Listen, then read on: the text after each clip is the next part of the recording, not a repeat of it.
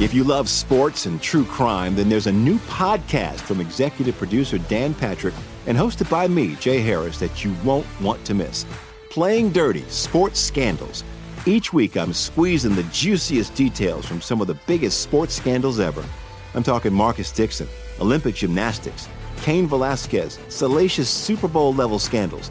Join me on the dark side of sports by listening to Playing Dirty: Sports Scandals on the iHeartRadio app, Apple Podcasts, or wherever you get your podcasts. I'm Hannah Storm, and my new podcast, NBA DNA with Hannah Storm, chronicles my 6 decades in professional basketball. From growing up in the sport to becoming one of sports TV's first female broadcasters. Join me as I dig deep into the game's history, unearth some wild stories, and talk to my friends from the world of basketball, from Dr. J to Charles Barkley. It's been a wild ride, and now I get to take you with me. Listen to NBA DNA with Hannah Storm on the iHeartRadio app, Apple Podcasts, or wherever you get your podcasts. More Than a Movie is back with Season 2. I'm your host, Alex Fumero, and each week I'm going to talk to the people behind your favorite movies. From The Godfather, Andy Garcia. He has the smarts of Vito, the temper of Sonny, the warmth of Fredo, and the coldness of Michael. To the legend behind La Bamba, Lou Diamond Phillips. When I walked in, I didn't think I had a shot at Richie because John Stamos' picture was already up on the wall. Listen to More Than a Movie on the iHeartRadio app, Apple Podcasts, or wherever you get your podcasts. Hi, I'm Michael Rappaport. And I'm Kibi Rappaport. And together we're hosting Rappaport's Reality Podcast. We have a passion for reality TV, and we're inviting you into our living room. We're dissecting the drama, and we're giving praise to the single greatest form of entertainment on television today. That is right. Reality TV is the greatest form of entertainment on television today. Listen to Rappaport's Reality with me, Kibi Rappaport. And me, Michael Rappaport, on the iHeartRadio app, Apple Podcast, or wherever you get your podcast. Newton Group Transfer. They are here to help you if you're stuck in a timeshare. These stories from people who have these timeshares and can't get out of them, they're shocking. These timeshare companies, not all of them, but so many, they get their hooks into you and you can't give them up.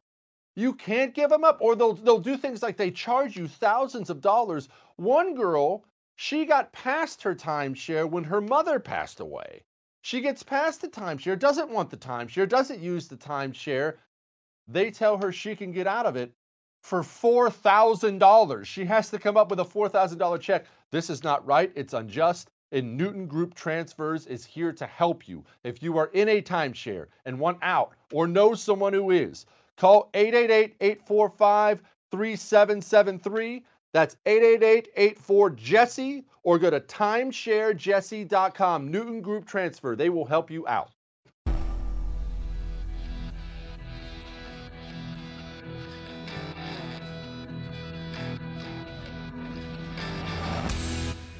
This is the Jesse Kelly Show.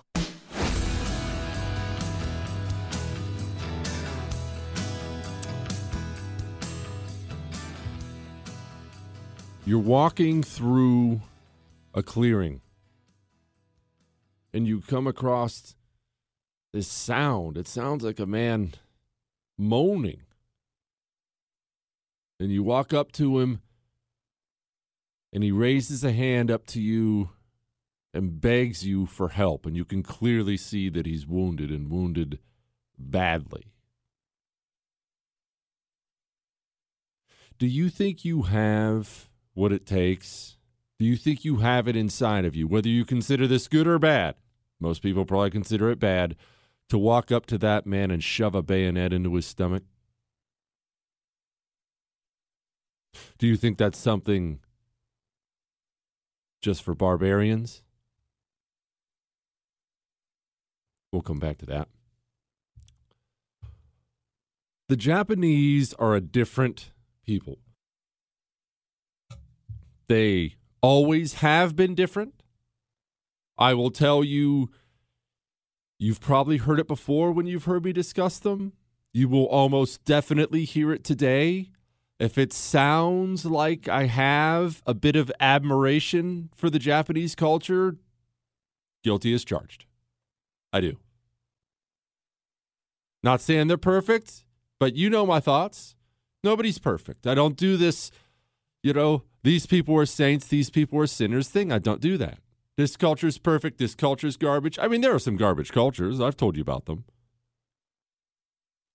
And the emails you're writing to me as we speak about the monstrous, subhuman things done by the Japanese, especially like in World War II, they're all right.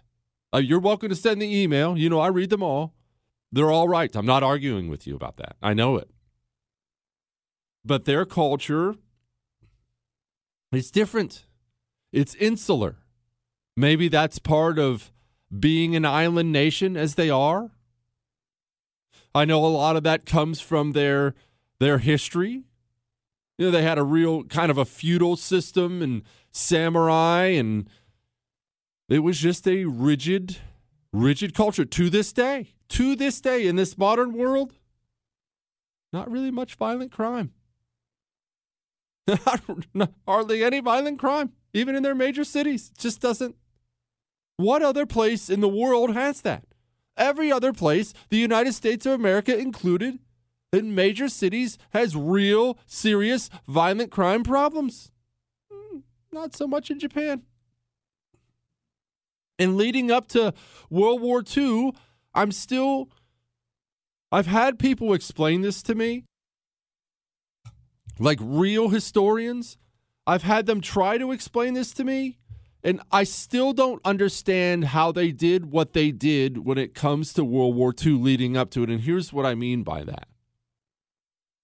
They had, especially, late 1800s, they were backwards, and I mean backwards, probably mid-1800s, compared to everybody else as far as technological advancements. They had nothing. They just decided they weren't going to move along with everyone else. Now, we're not advancing anything. My sword's doing me just fine. Think I'll head out to the rice paddies. We're muskets are fine. And almost all of a sudden, they woke up one day. No, it wasn't all of a sudden. People were landing there. They were finding out about how the rest of the world was doing things. But they look around one day and just decide, you know what? I think we're going to advance now. And just did it. Just did it. This is a bad comparison, but it would be like some tribe emerging from the Amazon and walking into your life. Seeing your cell phone and your Netflix and the oven and the microwave and everything and just saying, you know what? I'm going to do this too. And you show up at their house the next week and they have all your stuff and better stuff. And you would think to yourself, what? And they just, through force of will, woke up one day and decided, we're going to advance rapidly. I think that's incredible. Maybe part of my admiration for Japan is I want that kind of obsessive self-discipline. Now, I'm obsessive. As you know, I've broken this down for you before. I have an all-in personality, good and bad. I guess you could say the same about Japan. Good and bad, they're all in when they're in. When Japan did World War II, they did it all the way. That's really good. Sometimes that's really, really, really bad. So maybe that's it. Maybe I admire that. But I admire the self-discipline too. I just think it's cool. Now, Japan gets its stuff together. They go from being a backwards country to a really, top-of-the-line country. They get involved in World War I on our side. Then, and not that involved. Let me clarify here. They're not in the trenches on the Western Front. They get kind of involved, do a little of this, little of that. They're helping. They're fine. And then at the end, when we were divvying up everything and deciding who got what, because certainly Germany deserved to get screwed, Japan got left out. And some of that and you're going to hear me talk about this a lot today, as you always hear me talk about, some of that was racism. Now, I do not do what every single other person, especially on the right, does, and people do it on the left does, about racism. This is racism. That's racist. Everybody's racist.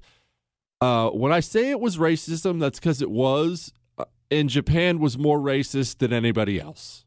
Japan was terrible, too.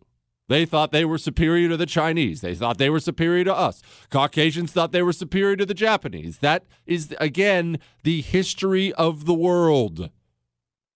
You're all out there trying to fight racism every day when that is human nature.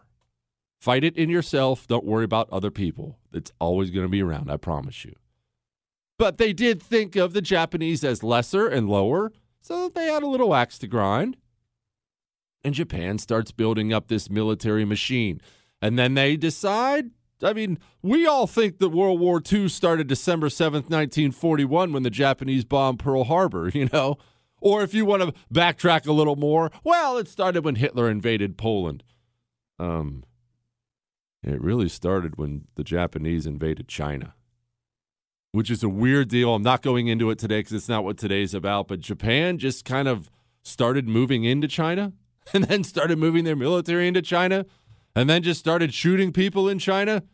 And soon Japan decided, I like this part of China. We're going to stay. This is ours now. And this was before Hitler ever invaded Poland. But America starts to get involved, meaning we're cutting Japan off from valuable supplies they don't have on their island. They had no oil. The world was running on oil. Japan had, to its credit, again, built up an elite navy by this point, and it ran on oil. So they're taking over other islands, and now they're mad at the United States of America. In America, under FDR, we are starting to level at them some very, very, very significant threats. It should be noted, pay attention, because it's happening as we speak. Other parts of the world joined us in leveling those very serious threats at Japan. Stop what you're doing. Get out of China. Stop that. Okay, you're cut off. All right, I'm going to ask my buddy to cut you off too if you don't. Okay, you're all right. Now my buddy's going to cut you off too. And tensions are growing. And you have people who aren't going to lay down. And we're not going to lay down.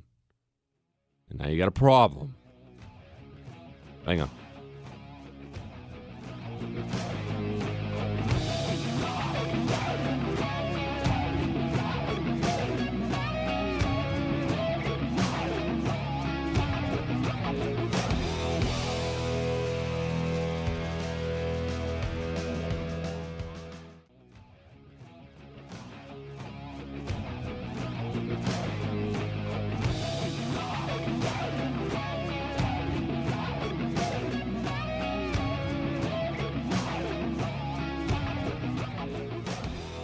Now tensions are rising.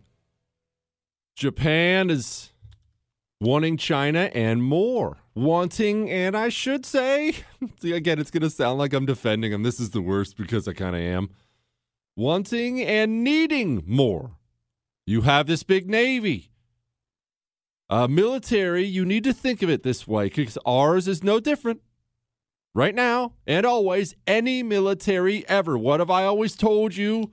What is that saying I blatantly ripped off from somebody and I don't remember who it is? Amateurs study tactics, professionals study logistics.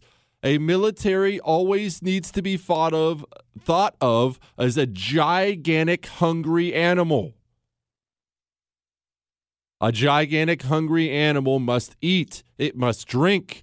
And when you are Japan and you have built up this juggernaut of an army and a navy, especially a navy because they're so expensive to build and it takes so much to keep them going, you now need resources. You do not have them on your home islands of Japan. You're going to go get them. So Japan comes up with a plan. And here's their plan. Well, America has cut us off. That sucks. America also is a manufacturing juggernaut.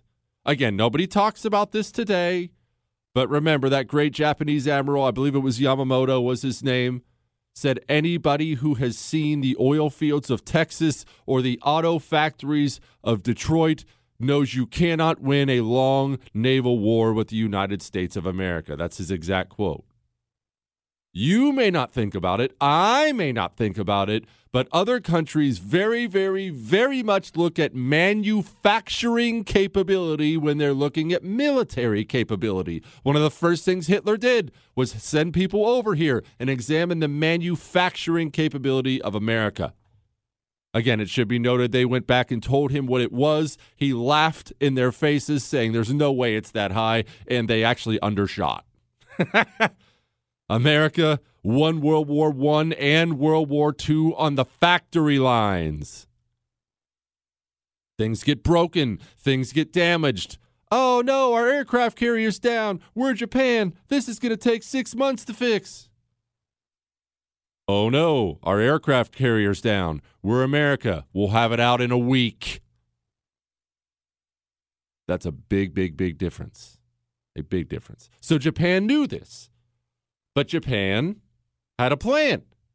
Contrary to what you've heard, Japan knew attacking Pearl Harbor was borderline suicidal. They knew it. They were very open with each other about it.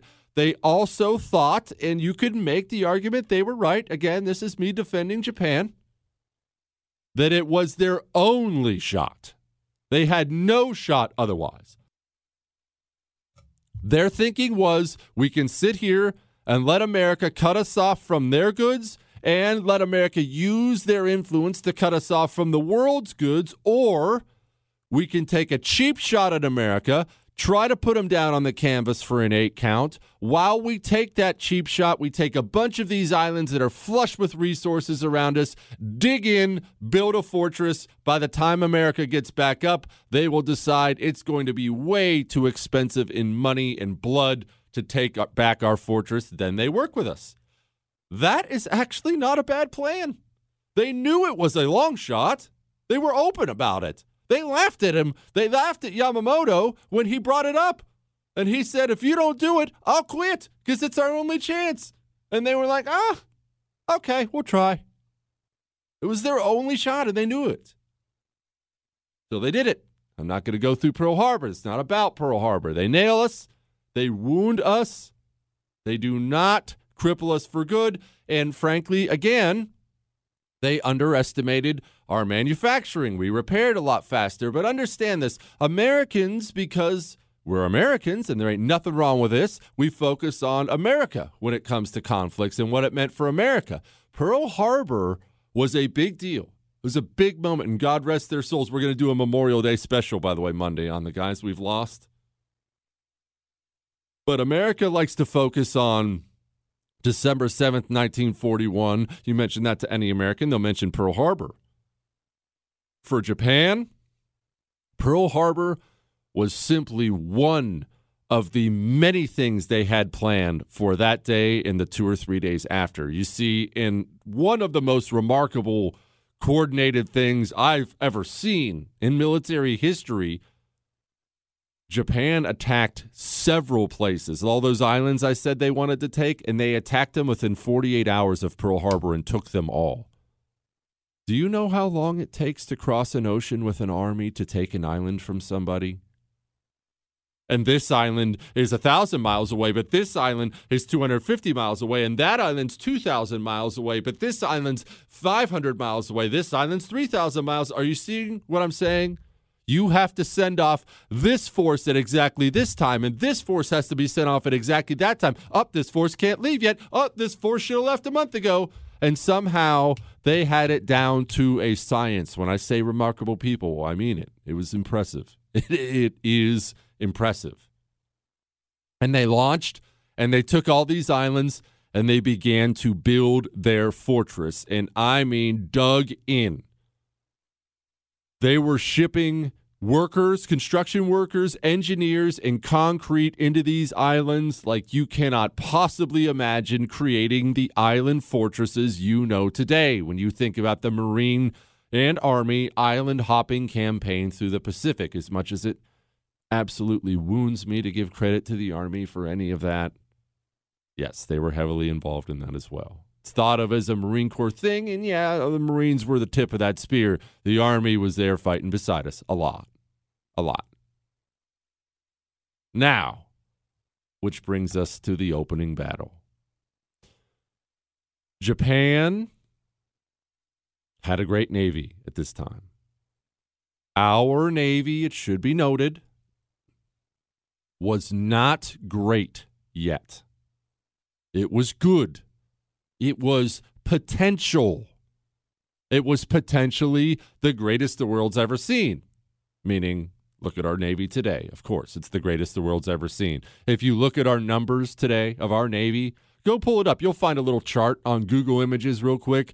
Our Navy is not better than everyone else's. It's so much better than everyone else's. Second place can't even really be considered second place. Our Navy is absurdly good. Absurdly good. Now, China is trying to close that gap, but our Navy is absurdly good. But they were not yet. And we do this. We look at Japan's Navy and our Navy, and we think, the Japanese had no chance. Oh, they had the better Navy at this time. They did. And they had these gigantic juggernaut battleships. Japan's Navy was very impressive. But we need to start taking back some of these islands, which brings us to a place, a living hell called Guadalcanal. We have not tangled on land with the Japanese yet. So what happens when you haven't actually fought someone yet? Well, you are really, really susceptible to propaganda. Both sides, them and us. We thought, and I mean, there's some truth to this, we thought these guys were freaking barbarians. We had gotten word back on the things that had already happened by this point in time in places like Nanking. Rape and human atrocities and torture. And there was, I mean, look, you can go read the books about it in Marine Corps boot camp and Marine Corps training. You'd have drill instructors talking about how the Japanese can survive for 3,000 years on a piece of beef jerky. And all. I mean, it's obviously stuff that's not true, but it's kind of true. Hang on.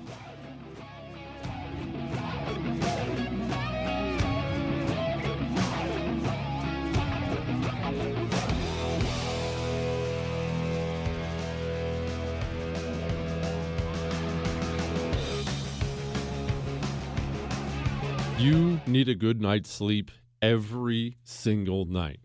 And I know that cycle you're in because I've been in it, where you don't sleep one night, and it sucks. And then you don't sleep 2 nights, and it sucks. And maybe the 3rd night sometimes you're so exhausted you actually pass out and get 6 or 7 hours, and you wake up and you think, man, I feel a lot better. This schedule is going to work for me. Buddy, it's not going to work for you. Long term, it is terrible for your health. It's terrible for your mental performance, your physical performance. You need to sleep. Go get an Ebb Sleep. It's a wearable device, not pills, a wearable device that calms your thoughts and puts you to sleep. Go to tryebb.com/Jesse. That's tryebb.com/Jesse and use the promo code Jesse. Get you $25 off. Go start sleeping today.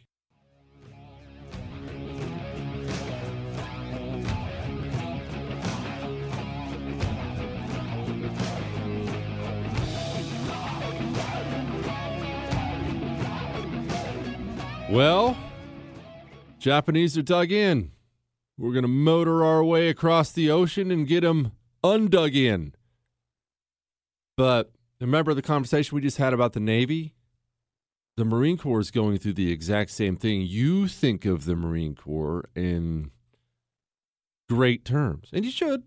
Look, this great fighting force, I may sound like a bit of a homer there, but they're pretty daggone good, man. Real good.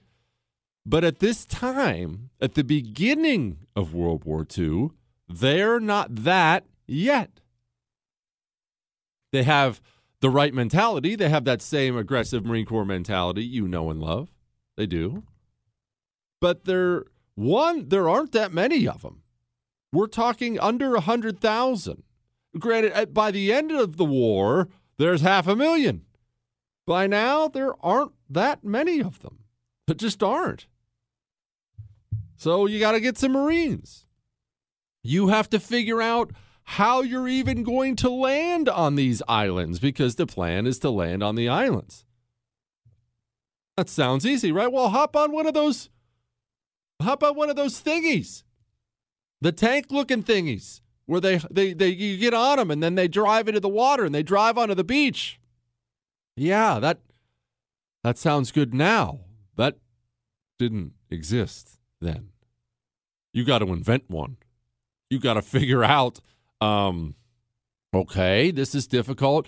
And then and now and always understand this, landing a fighting force from the ocean onto land, amphibious operations they're called, is very, very, very difficult. It just is very difficult.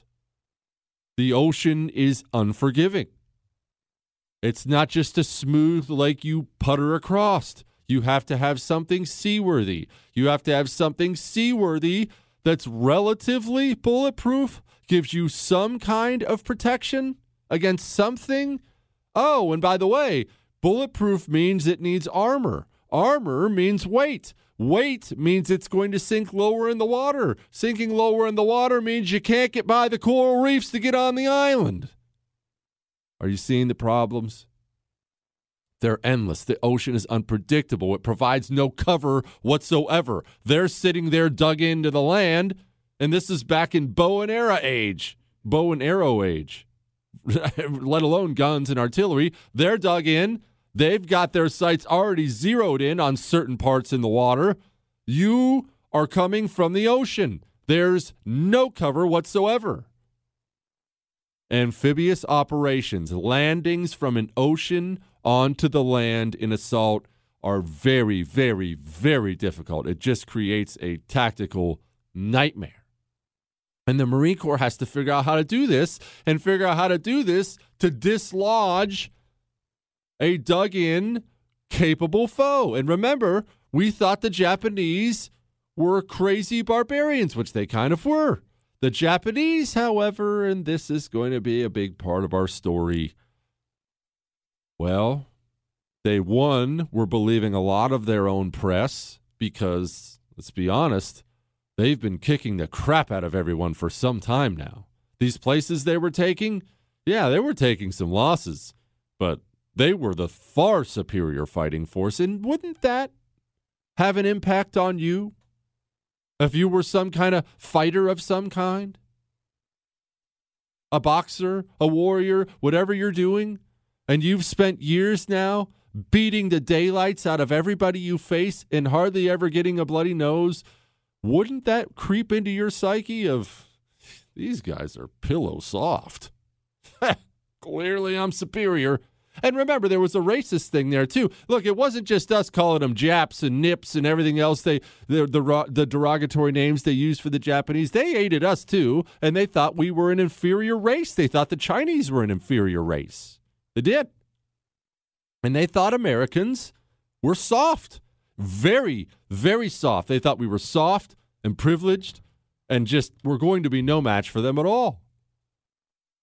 So we need to learn how to land on the islands, and we go to New Zealand to do training first, and then they decide, never mind, we're just going to go. Uh-oh.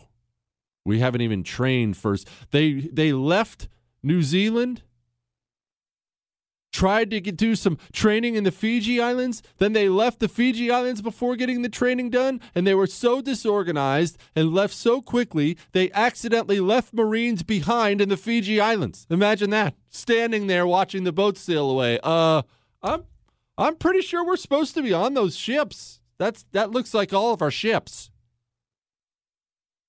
And now we get to Guadalcanal. And now you have to land. And you think you were about ready to face the meat-eating barbarian super assassins.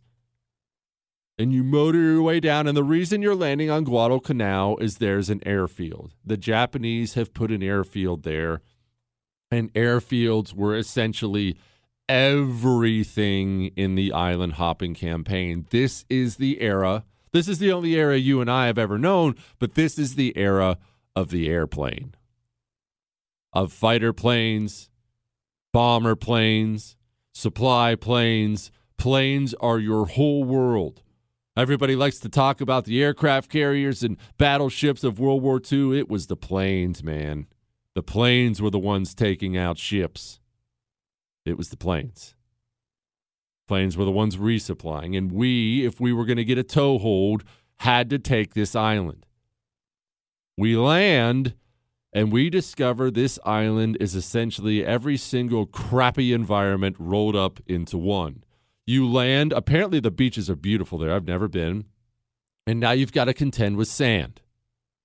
You leave the sand and you get into thick, disgusting jungle. All jungles are not the same. This jungle was disgusting. To this day, everybody talks about how bad it smelled. If you read an old guy's story about it, if you hear an old guy talk about it, the whole island stunk. And it stunk because the trees were so thick the sun couldn't get to the bottom, so everything on the jungle floor was wet and soggy and rotted. And you know that horrible smell, right? Humid. Rivers, because if you leave the jungle and move inland, you go through gigantic elephant grass, which slices your skin open, and then you get to mountains. Well, mountains mean water. Water means it's going to flow downhill somewhere, which means rivers. Did I mention Guadalcanal had saltwater crocodiles? And what else are you going to get with that much water sitting around? Mosquitoes. Malaria was a gigantic problem. They were issuing medicines to try to it was a preventative medicine to keep you from getting malaria. But I don't know what the medicine was. I know our anti-malaria medication did some messed up things to my mind, boy. I'm not kidding. You would take it before we did our jungle warfare training, and you would have the most vivid nightmares you've ever had in your life. Don't tell me that that's somehow healthy for the human body, that I'm taking an anti-malaria pill that makes me dream things. That doesn't sound good at all. Now, they land on this island, and I know what you're thinking. You're thinking D-Day, right? They're dying as the boat ramps are dropping. Nope. One, there weren't that many Japanese fighters there. Two, they weren't even on the beaches.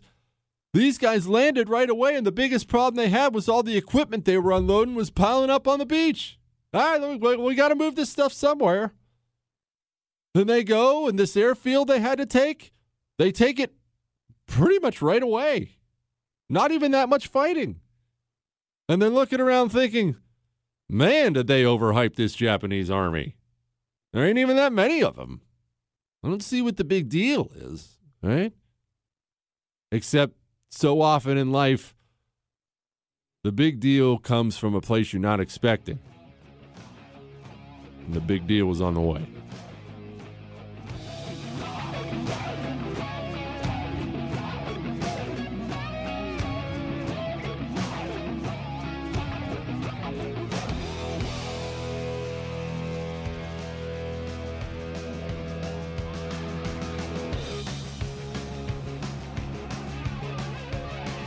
BoomerNaturals.com. That's the website you need. Now, that's the website you need for quite a few things, but mainly what I want to talk to you about today is face masks. You and I both know whether you want to wear one or not, you're going to have to wear one at some point in time. Here's what I mean by that. Employers are going to start requiring people to wear them in order to come back to work. We're already seeing this.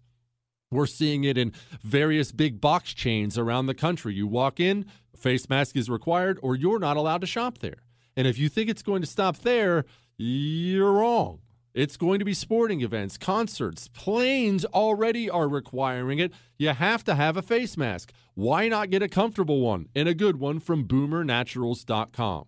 Go to boomernaturals.com and use the code Jesse20 at checkout. Get you 20% off everything you buy every time you buy. Boomernaturals.com, promo code Jesse20.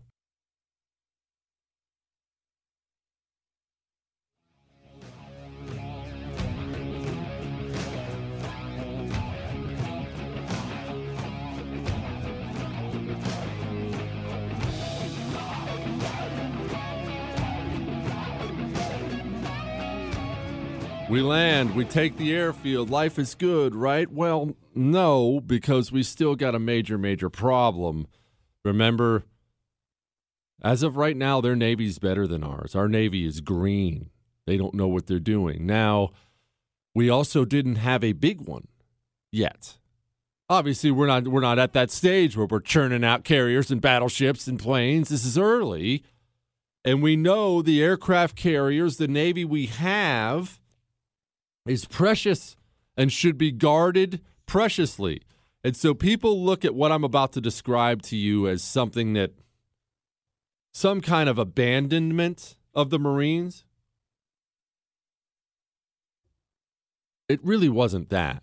Strategically, it was the right move. Now, I've always been firmly on the side of the Marines because I was a Marine, and I can't imagine this feeling, but what happened was we landed the Marines on the island, and before we could even give them enough food and ammunition, started losing a little naval skirmish here, a naval skirmish there. Our Navy got slapped around so bad they actually had, a trial for it.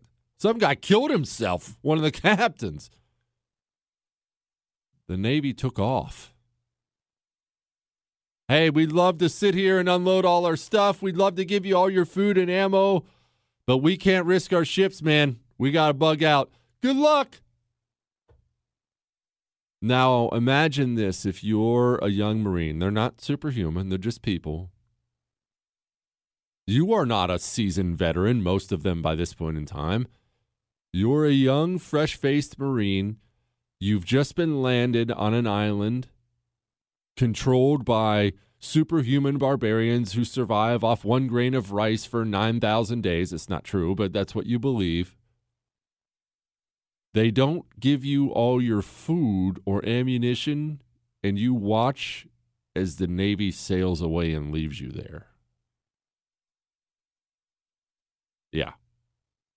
Not good. Now, there's way too much into the Guadalcanal battle that I could ever unpack in a show, or even will try to unpack in this show. I mean, it went on until February, and understand it wasn't only this main island. There were a couple little mini islands around it with some vicious fighting. One of the islands had a bunch of Marine Raiders, which are essentially Marine Corps Special Forces. These guys were studs, and they got so savage, they essentially just pulled out the whole unit when they were done because they were all either dead or wounded. I mean, it was vicious fighting, but the Japanese start to land on Guadalcanal. Well, there's no U.S. Navy. We want to take that airfield back. Let's land, and let's start beating up these effeminate Marines. These are Americans. Bunch of sissies. And they land. And that old problem that gets you into trouble every single time, well, it got the Japanese in bad trouble. We are Japan. We are superior. These people are a bunch of women. You know what? I bet they're going to be scared to death if we attack at night. And so instead of a smart, well-reconned approach to attempting to take back a Marine Corps defensive position here or a Marine Corps defensive position there, they just thought they were going to charge in and steamroll the Marines in the middle of the night, only it's the Marines, Jack. And we mopped them up. Bad. Really bad. And then they throw in a first wave and then a second wave, and it's all those bonsai charges you like to hear about, where they just eventually throw themselves at a machine gun position. And Here's where the two different cultures, one, I am not going to say turned out to be superior, but for World War II purposes, turned out to be superior. We started learning some things about the Japanese, some harsh lessons, and applied those harsh lessons. We started learning that guy from the beginning of the show who's laying down, wounded, waving for help in the field, you better shoot him in the face or bayonet him right away. Not because you're cruel or because you believe in prisoners of war, because he's almost undoubtedly holding a grenade with the pin pulled or hiding it underneath him to blow you up because he wants to die and kill you with him.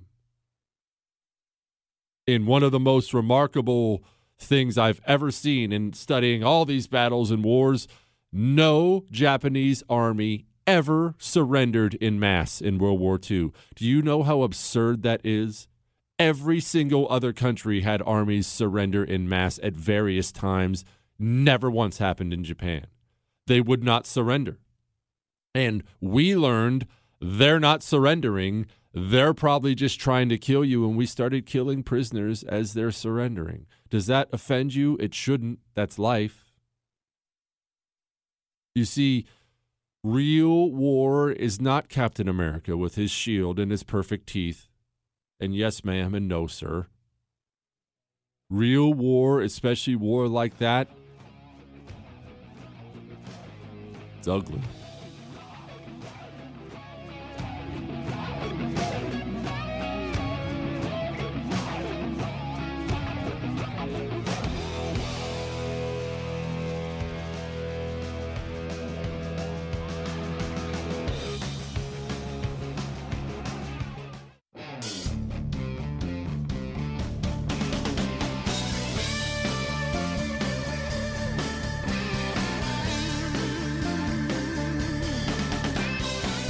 I remember watching an interview some years back with one of the Marine Raiders, and what had happened was they had come across some of our guys who had been captured by the Japanese. You had to send out 2 or 3 man parties to do different things. That's just the way combat works. We need you to go fix some wire here. We need you to go set up an observation post here.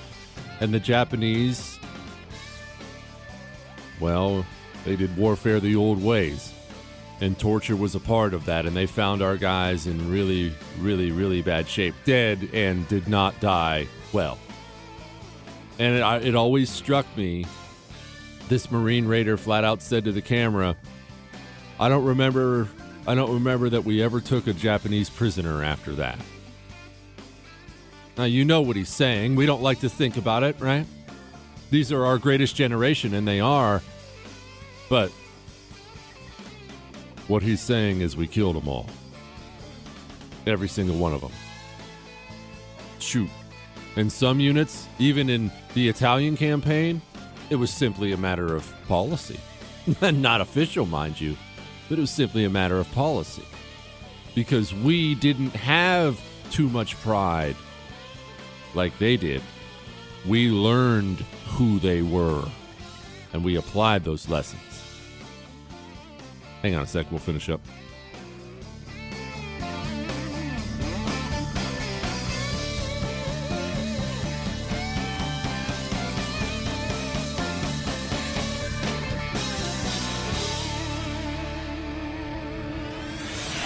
The Jesse Kelly Show.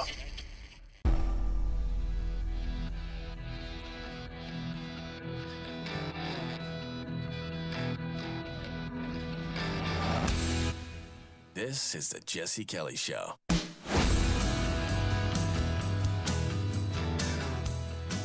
So we learned who they were. The problem is the Japanese refused for far too long, and you can argue for the entire war. Guadalcanal is just the first of many, but it's maybe the best example of it.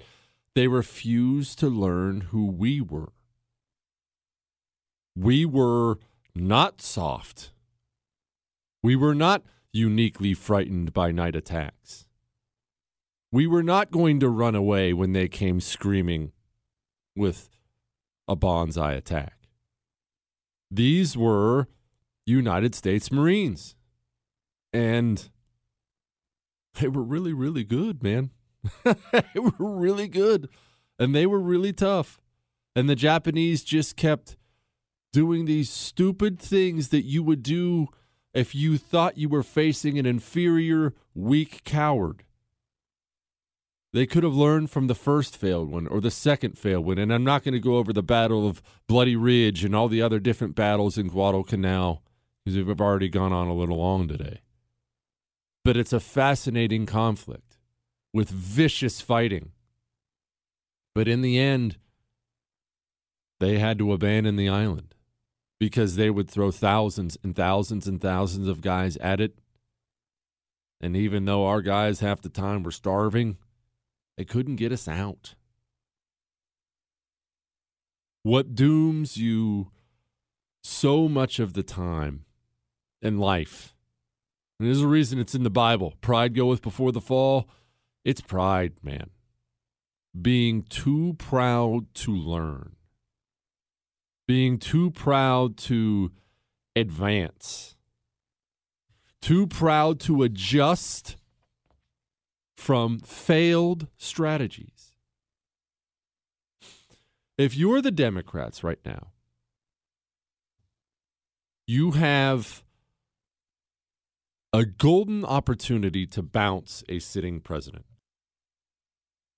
When I say golden opportunity, I'm not saying I think Trump loses. I definitely think there's a chance Trump loses. We have new polling out from swing states, but you know how polling goes now. But the best defense of any sitting president is the economy. Sitting presidents get reelected about 75% of the time. Let's just understand something. In normal circumstances, it's very, very, very, very, very hard to bounce a sitting president. It's the power of the office. Everybody complains about the president. Everybody hates the head coach. I hate him. I hate him. I hate him. This is his fault, and that's his fault, and he sucks, and he sucks. But in the end, you know him, and you're still getting a paycheck, and yeah, all right, I'm going to vote for him. I just won't tell anybody. That's how it works, Republican or Democrat. People will vote for the devil they know. It's hard to bounce them. However, your best chance at bouncing a sitting president, unless you get a third-party candidate like the whole Ross Perot, Clinton, Bush thing, the best chance at bouncing a sitting president is a bad economy, period. It just is. All of a sudden, you're not getting a paycheck anymore? Guess what else matters to you politically? Nothing. I hope you've never been in this situation before, but I have been in this situation before where I don't have work. And when you don't have work, that is a feeling that I can't describe to you unless you've been there. When you're staring at a family and the bills are piling up and these bills are due and you have no money coming in and there's no money in the bank, brother, I don't want to hear about anything else. I don't want to hear about your foreign policy. I don't want to hear about social issues. I don't want to hear about anything else. Until I can feed my family, I don't want to hear about anything else. And as long as I am feeding my family, I'm pretty okay with it. That's part of your priority, right, in life. Just the way it is. So with an economy bad, you are ripe for takeover if you're a president, Democrat or Republican. So let's be honest. We have 40 million people unemployed, at least. It's actually 50 or 60. This is a great opportunity for Democrats to take over the presidency, period. It is. I don't want that. I'm voting for Trump. I'm going to tell you to vote for Trump, but it is a great opportunity for Democrats to take over the presidency. And pride is going to doom them. 3 things they're doing right now. 1, they're not taking the wide open lane of being pro-open up the economy. Trump has been pro-lockdown. He's changing direction now, but he's been heavily pro-lockdown. That is going to be a huge weakness come November if you have anybody willing to say this guy killed the economy by locking us down. Instead, Democrats have too much pride to stand up and say, he killed the economy. What are they saying? Oh, we need more lockdowns. He's costing lives. The public is not going to blame the president for lost lives during a pandemic. They're just not going to, nor should they. He didn't do it. That's one. Two, Joe Biden. I'm not even being mean to Joe at this point in time. The guy cannot speak. He can't get through a 5-minute television interview from the comfort of his home speaking clearly. That guy is not going to be president of the United States. A scared, desperate American public is not walking into the polls in November and voting for a senile, possibly dementia-riddled patient. They're not. They won't do it. And you have every opportunity in the world right now to put your heads together, get the billionaire donors together, get the party leaders together, and let's figure this out. Okay, we can't have Joe. That's fine. Let's change directions. But pride is killing you. You can't get together as a party and just say, hey, remember when we ran everyone else out of the race and left it for Joe? Hey, I made a mistake. I made a mistake. We screwed up. Let's change that. Let's fix that. I don't have too much pride to admit I screwed up when I suggested Joe Biden, we need to abandon ship now. And finally, too much pride to admit some of these policies they have just aren't popular. They're just not popular. I admit so many of the things I want, I'm telling you right now, I would like to, if put in charge of everything in America tomorrow, I would do things that would horrify you. I would take virtually every single government bureaucracy and I would drop their budget to zero and fire every employee and I would demo the building and salt the earth behind it. You'd be mortified. If I had my way, I'd eliminate the public school system in America. Yeah, I can see you staring at the radio in disbelief right now. I would. I think it has been a horror show that has been part of destroying this culture and bringing down the country. FBI, gone. Department of Education, gone. Taxing the rich guy more than the poor guy, gone. Flat tax for everybody. I would do things that would horrify you. But I can at least admit, I don't have too much pride to admit it, I can at least admit that's not popular. I'm outside of the mainstream. I'm not going to sit here and say everybody would vote for my eliminate the FBI policy. No, people would be horrified. My gosh, 70-80% of the public would be like, oh my word. They would. So when you have this Democrat policy that I'm about to talk about, it's unpopular. It has been unpopular. It is unpopular, and it will be unpopular, especially in this current environment, and they can't change. My jaw drops. Hang on.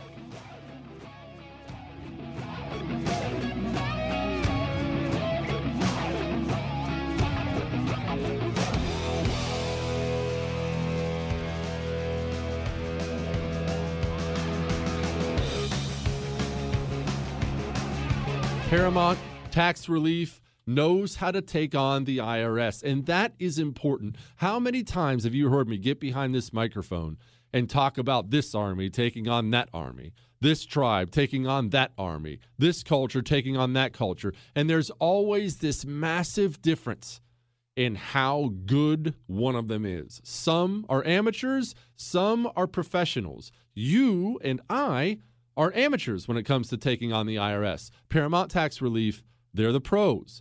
If you owe $10,000 or more, there's actually a chance you qualify for a new CNC tax program. It allows you to stop making payments while you're in it. Yes, Paramount Tax Relief has solutions for you. Don't panic. Don't try to fight that fight yourself. Get a professional to fight for you. 800-816-8749. 800-816-8749. Paramount Tax Relief.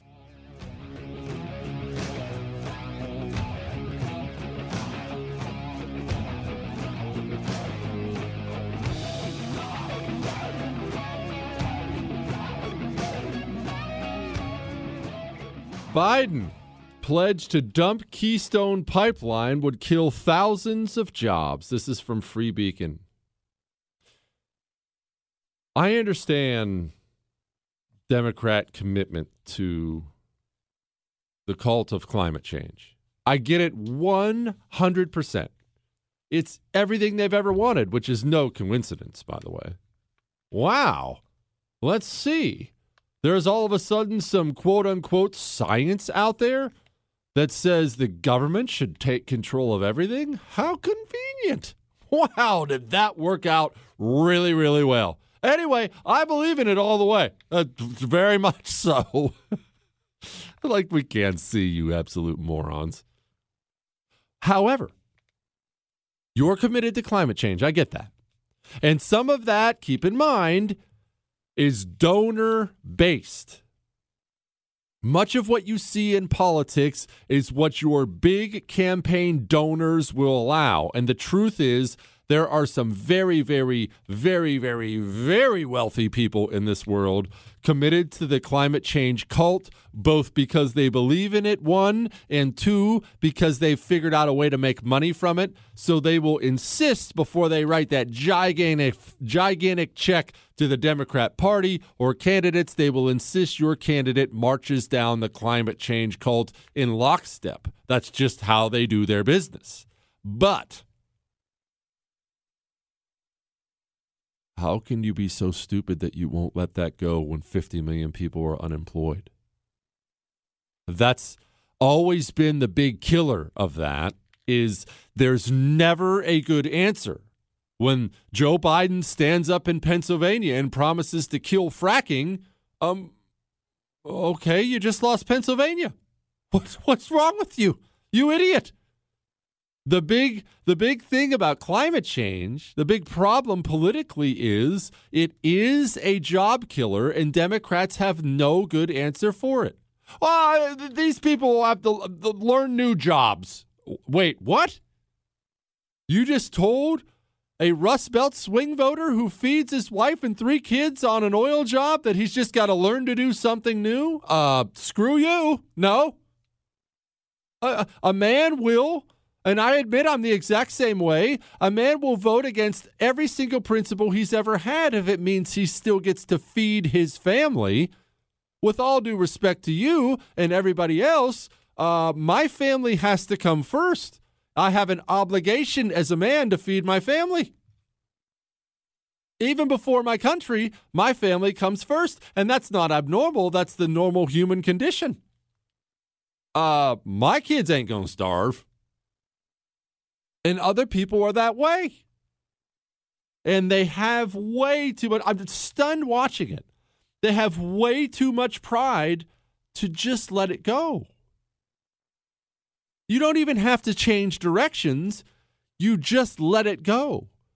If you have an agenda that is a job-killing agenda, the climate change stuff, you probably can't change course, again, because of the donors, but you can shut up about it. Can't you? Can't you shut up about it? I think maybe that's one of the problems society faces today, too. And I see this all the time. I see it all over social media. I see it on the news when I turn on the news at night. People have a really, really, really hard time shutting up. And what I mean by that is you'll get somebody who's done something stupid or something terrible, and we've all done something stupid and something terrible. Believe me, I have a laundry list of awful things I've done in my life. I don't come on the radio and talk about them every day. Granted, I tell you about a bunch of them. It's a little bit of a different show, but people, just shut up.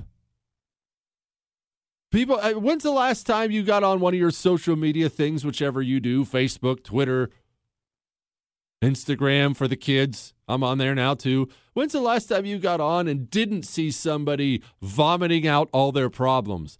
You know, you can keep that stuff to yourself. Just shut up. You see these politicians, they get themselves into trouble. That Katie Hill, we joked about her yesterday, that congresswoman from California who was aggressively team building with pretty much everybody on her staff, and so she had to resign. To this day, she still talks about it all the time. I didn't really do this. I didn't do that. He leaked something out. They shouldn't have said it. Just shut up. It's a 24-hour news cycle now. Most people would have pretty much forgotten about it, but you won't shut up. Shut up. The day is going to come. You ready for this? Write this down. The day is going to come when I am going to say or do something really, really stupid or flat out terrible or morally wrong, either on the air or off the air. It's going to happen because, one, I'm a soulless, awful monster, and two, I'm just a human being. The day is coming. We all know I'm just a walking controversy waiting to happen. Everybody knows it. When that day comes, get ready for this. I'm probably not even going to say sorry. I'm just going to stop talking about it and move right along like nothing happened. Ready for that? Because it's coming. I see people make this mistake time and time and time again. He's putting out a statement. He's going to put out a formal statement today. Oh, here's his formal statement. I'd just really like to apologize that I'd never paid my taxes before. I wish someone had told me I was supposed to pay taxes, but I'm really, really, really sorry. And then the next day, did I mention how sorry I was about the taxes? And then the next month, man, I'm so sorry about the taxes. And then the next year, gosh, I can't believe I forgot to pay my taxes. Just shut up. Everyone forgot about it until you kept bringing it up. Shut up. Let it go. Move along. Helpful information for Democrats there that none of them will take for heart. Now, here's something we all have to take to heart. The question was posed, and I answered it, and I'm apparently causing a little bit of a controversy about these 4 fried chicken restaurants. 4. Raising Cane's, Chick-fil-A, Popeyes, and Church's. I understand there are others out there, and I love them. I had all these people yelling at me, what about Zaxby's and KFC? And you've never had my local grocery store. Don't be that guy, by the way. When someone's having fun with something, I actually prefer my local grocery store. Yeah, I got it, bud. I got it. Thank you, fun sucker. Thank you for joining us today. Every party has a pooper. That's why we invited you, party pooper. Those 4 are the 4 we're dealing with. Popeyes, Cane's, Church's, and Chick-fil-A. And the question was asked, which one has to go? Now, I said I thought the answer to that question was extremely easy. Extremely easy, but you may disagree. And if you disagree, you're stupid. I'll quit, Chris. We can make jokes. You can email me, by the way, Jesse@jessekellyshow.com. Jesse@jessekellyshow.com. Again, I read every single email you send, every one of them. Most of the time, I will not respond because I get way too many to respond to, but you send it, I read it, and sometimes I laugh about them on air. You can also catch any part of the show you missed because they podcast the show right after the show. That's on iHeart, Google, Spotify. It's on iTunes. And when you get on iTunes, do not forget to leave me a 5-star review after you subscribe. And then leave a review talking about how handsome I am. I'm going to get to those here in just a few. But first, we need to talk to Selena Zito about chicken and the president. Hang on.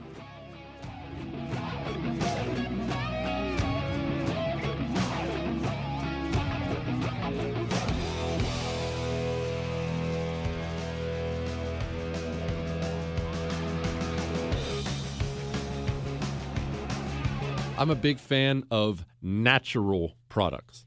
I always have been. I always will be. I have enough of people in my family in the medical community, and they say these chemicals we are putting in our bodies, even, some of the medicines out there, they're bad for you in the long run. In the end, it's always better to stick with natural products, and that's what you get at Boomer Naturals.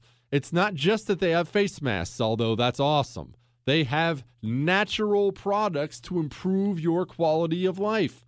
Go to boomernaturals.com right now and check out what I'm talking about. It's more than just face masks. They have things there for you that won't wreck your liver, but they have face masks too. And you and I both know, even if you don't want one, you're going to need one very, very soon.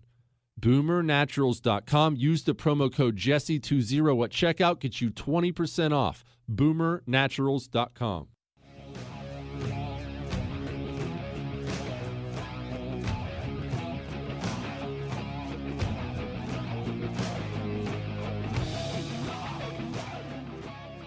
Every now and then, we just like to get close to power on this show, and so we're talking to Selena Zito because she hangs with the Prez, and she talks with Pompeo. She's this big fancy author of The Great Revolt and Washington Examiner and New York Post and all that other stuff. But Selena, how is it talking to the President of the United States, and why were you talking? Were you advising him on military matters? Oh, yeah, that's right. First, I have to give a shameless plug. I hope everyone goes to selenazito.com and reads the stories and signs up for my emails because they're free, fun, and not fattening. But so I interviewed the president at Owens and Minor, a distribution. It's a manufacturing company, but I was at the distribution center in Allentown, Pennsylvania, and he was there to thank the workers for the job they have done in making sure that the items that Owens and Minor makes, which is all things for the healthcare industry, surgical masks, surgical gowns, gloves, ways to take your temperature, all those thermometers, all those kinds of things. And he held, there's probably about 60 workers that came out. They had their gloves on, they had masks on, but they were there to just sort of get a thank you for the president. What was really interesting to me is that Allentown is about 5.5 hours from Pittsburgh if you take the back roads. And when I got there at about 10 in the morning, the streets were leading from the local airport to this distribution company were just lined. I mean, well over a mile, possibly 2 miles, of people who just spontaneously showed up to greet the president. And there's a lot of red, white, and blue going on. There were a lot of American flags being waved. And I thought that was kind of fascinating because they weren't really going to see him. They're going to see his car go by and hope that the dude that's waving to him is actually him. And they weren't going to even get to hear him speak because, there's no rallies currently. So I thought the enthusiasm to me was really fascinating. I get that same thing wherever I go, too, people lining up wanting to see me. I'm sure you do. I was going to mention that. Mm-hmm. Yeah. Now, be honest, Selena, because you got to interview the president, did you get some super secret Service bypass of the line and all that where they came out and escorted you in on a helicopter or something? No, I drove my Jeep 300 miles to get there, and I was put in a holding area, which was the back of what would look like as similar to an Amazon distribution center. Just there is nothing glamorous about my job. Let me just put that right out there. You drive 5 hours out, you drive 5 hours out, and I had to stand for a good 5 hours because there was nowhere to sit, and you really couldn't touch anything because you're not supposed to touch anything. So, but the interview went great. I hope people go to selenazito.com and read it. I put the transcript in full. So there's some funny parts in there, like when he tells me how I have the best hair in America, which which was interesting.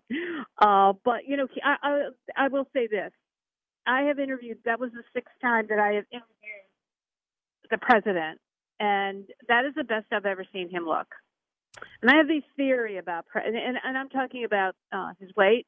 I'm talking about his energy, and I was also just talking about sort of just his coloring. He just looked energized and excited.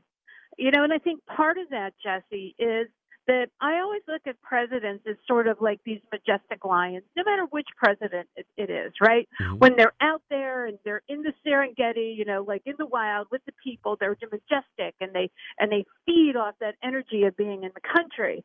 But when they're in the White House, they're sort of like the cage lion in the zoo. And so I think presidents enjoy the interaction with people. They learn a lot from seeing about what's going on outside of that bubble of DC. And that I saw that reflected in him. It was throughout the entire interview, but also through his speech to the workers at Owens & Minor. So you attribute that to him being out and about and nothing else, the fact that he looked so good? I mean, look, I'm a dude. I don't recognize how people look. But clearly you are more observant than me. But I'm serious. You attribute that to just him being able to get out? I actually do. Think about this. Say everyone that's listening, think about the weeks and weeks and weeks that you have spent inside, if you've had to. Where I live, they're going to keep us at home for the rest of our lives. But that exhilarated feeling, that sort of rush of endorphins that you feel when you're out taking a walk, going on a road trip, going fishing, playing soccer or baseball with your kids or your family. I mean, just sort of anything. You immediately have this surge of endorphins, and you feel good about yourself, and you feel good about things that are around you. I suspect it was probably a lot of that. Selena, if you had a Chick-fil-A, a Raising Cane's, a Popeye's chicken, and a Church's chicken in front of you, and you had to dump one of them, which one are you dumping? Oh God, there's going to be so much hate from this. I'm going to dump Popeye's. It's too salty for me. What is your problem? Oh, have you had the chicken? Okay, have you had the chicken sandwich? No. In fairness, I've only had Popeye's once. And I had it at an airport. Wait a minute. I had it in an airport, and it was like nuggets, and it was like old. So I'm not going to dump anything. I'm going to take that back. I'm not dumping anything because I've got to try all of them.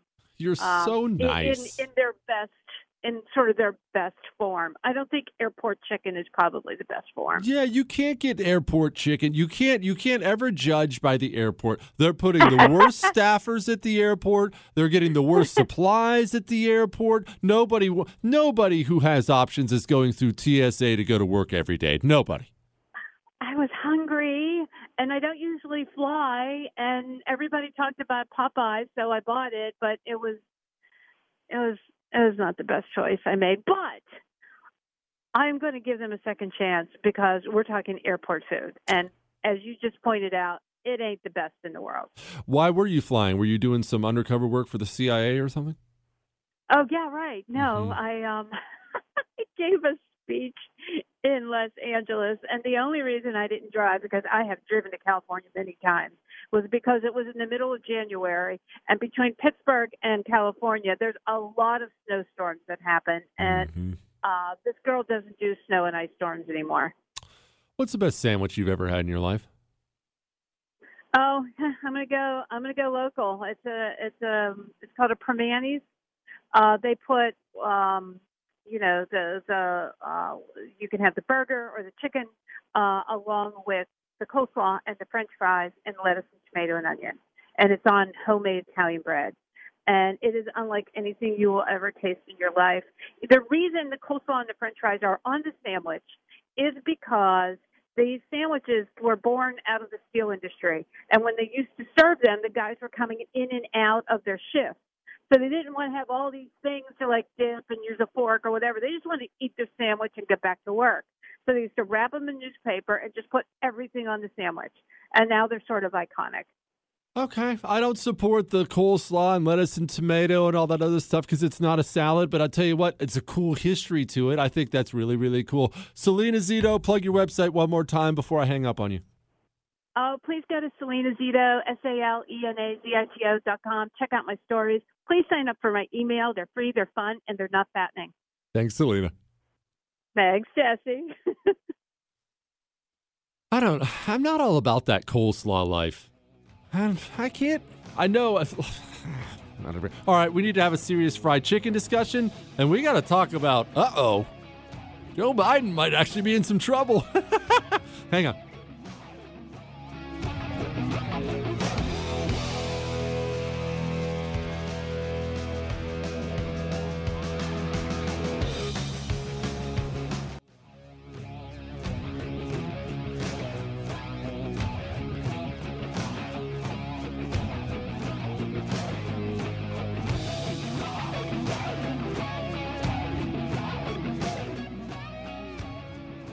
Chick-fil-A, Raising Cane's, Popeye's Chicken, Church's Chicken.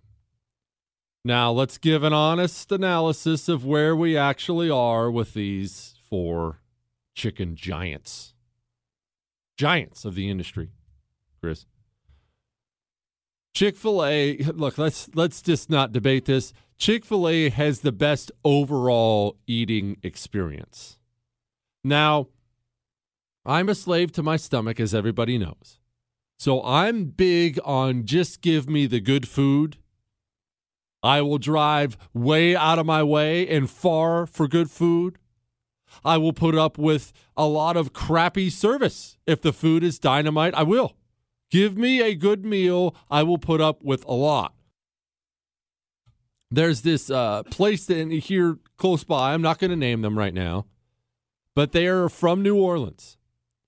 And they serve up po' boys and crawfish and Cajun mac and cheese and this stuff. And it's some of the best stuff you've ever eaten in your life.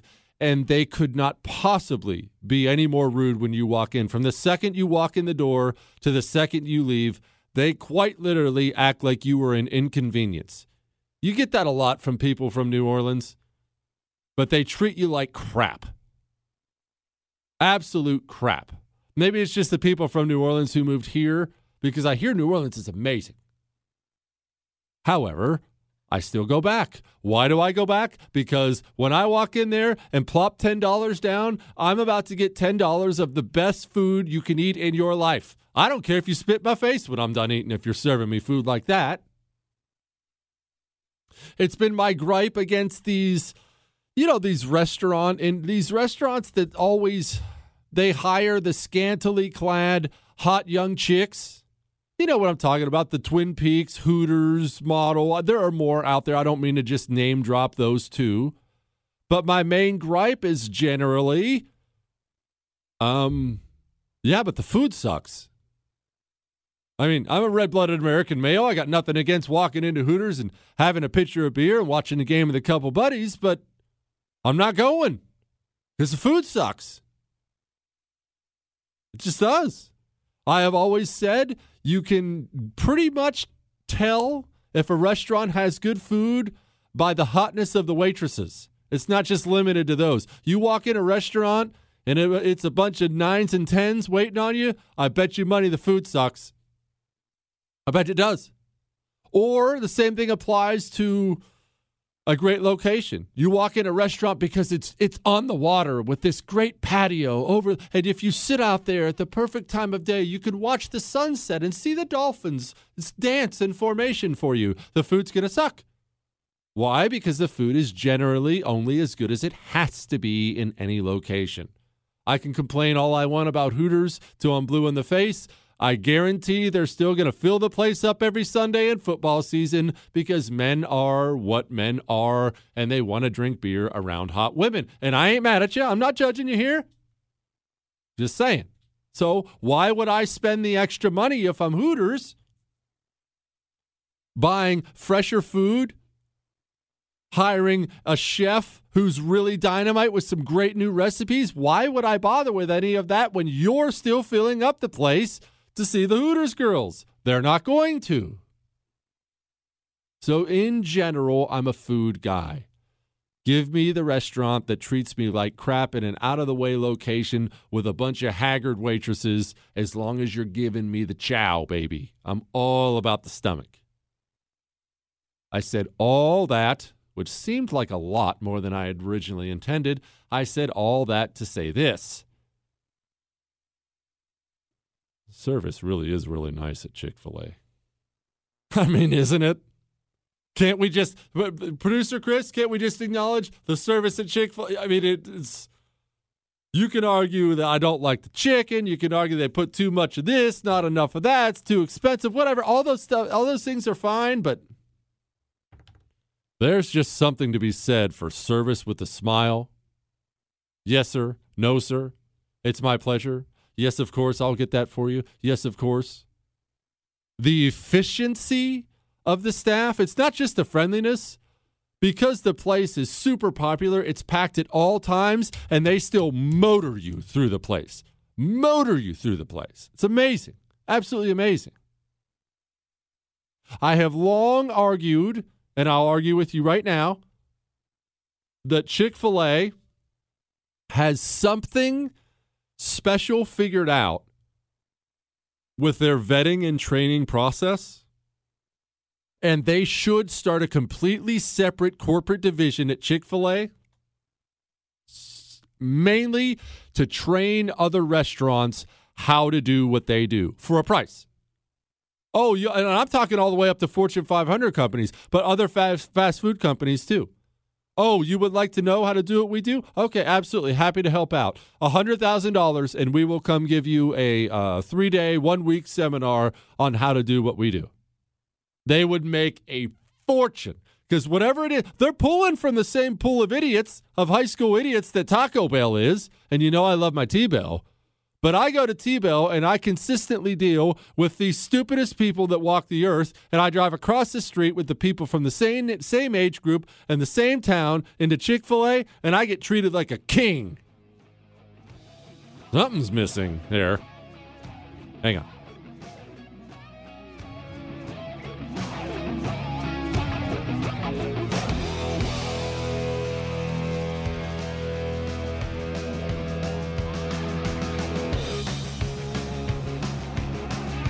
I fell asleep right away last night. I know that's going to be like not that big of a news to you. Well, that's because you didn't sleep like I did. The truth is we need sleep, man. You need sleep. I need sleep. And on nights where I fall asleep right away, I wake up and feel different. I feel better. It is a great feeling, and it's one I want you to have too. Go get an Ebb Sleep. An Ebb Sleep is a wearable device that applies continuous cooling to your forehead area, putting you to sleep faster and keeping you asleep. It's been clinically tested. This is not some fake news thing. Go get an Ebb Sleep, put it on, start improving everything in your life. Not just your sleep, everything in your life gets better when you get a good night's sleep. Go to tryebb.com/Jesse. That's tryebb.com/Jesse. Use the promo code Jesse at checkout. Get you $25 off.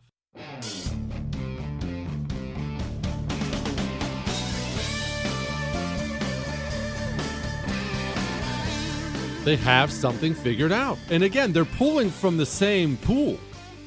In your area, in my little suburb where I live, I mean, there's only so many kids aged. How old do you have to be to get hired these days, boys? Mitchell, Chris, you two are both 12, 13.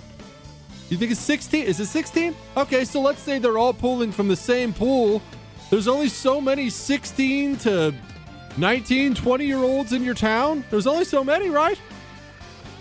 They're all hiring them.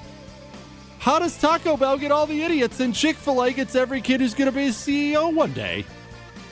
I don't understand the difference. The gap is mind-boggling. I'm sure a lot of it's vetting, underrated, and a lot of it's training. So let's agree of the 4 chicken restaurants, it's really not debatable Chick-fil-A has the overall service experience figured out. Not just friendliness, speed. They've screwed it up before, but in general, they get your order right every time. Extremely underrated. You know, when I ask for fries, I don't want a fruit cup kind of a thing. Now we go on to Raising Cane's. Raising Cane's. This is where it's about to get hectic in here. Hang on.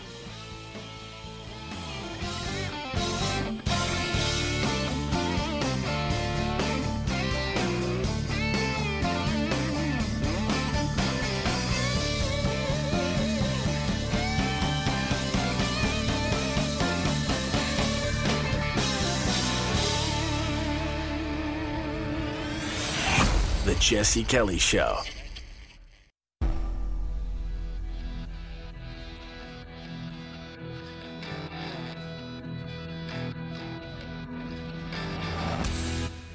This is the Jesse Kelly Show.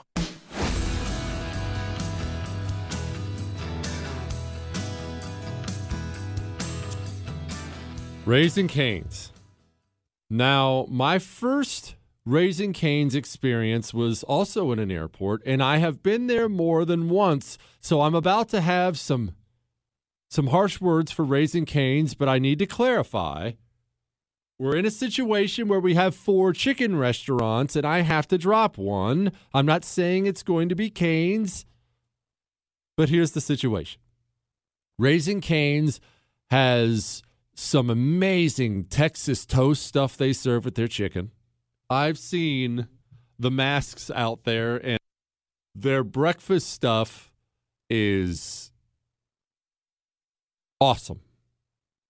Their hash browns are these seasoned little hash brown circles.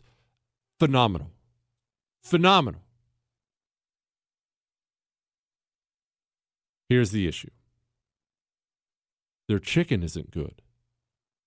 The actual chicken itself is not good. It's just not. The sauce, that Cane's sauce that they guard like Fort Knox, they charge you $1 million extra for it. The sauce is amazing. The chicken is rubbery and crappy every single time. Now, very similar to the Hooters story, there's still a line at Cane's. Cane's is going to do fine. I will still eat at Cane's on occasion. But that chicken is not good. It is not good. It's bad chicken. Now, Popeyes. Popeyes has a service problem, meaning most of the service is either really dumb or really rude or both. That's just a fact.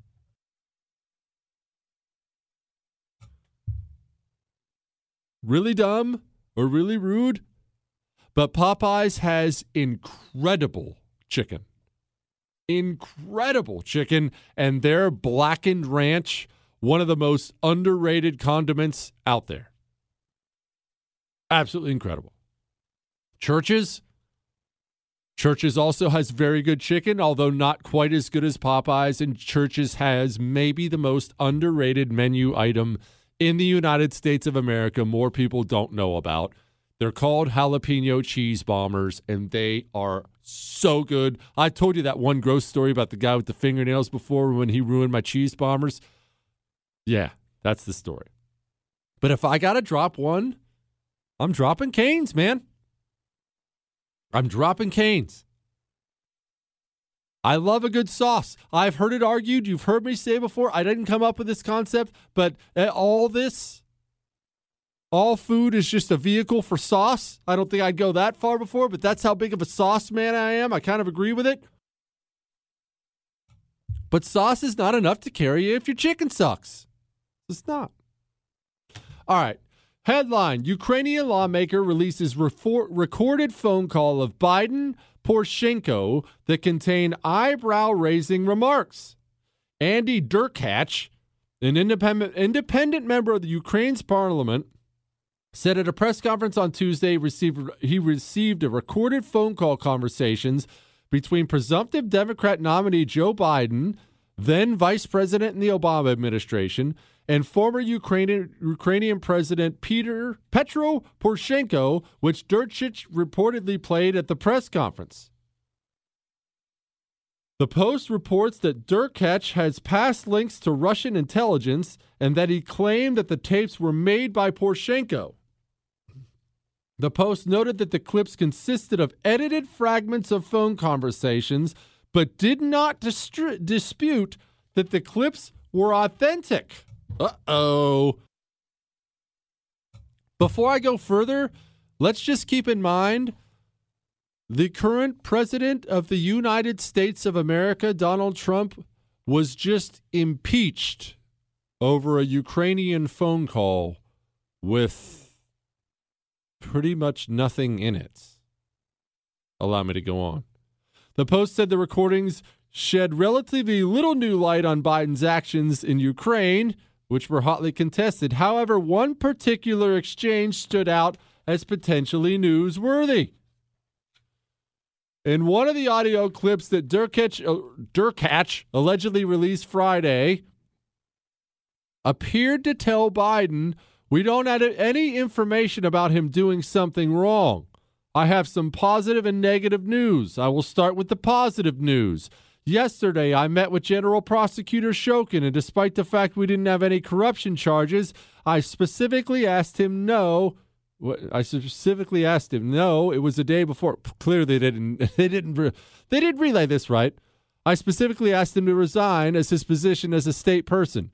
And despite of the fact that he has support in the power, and as a finish of meeting with him, this guy's English sucks. He promised me to give him the statement on resignation. And 1 hour ago, he bring me the written statement of his resignation. I'm reading this verbatim, people. It's not my fault.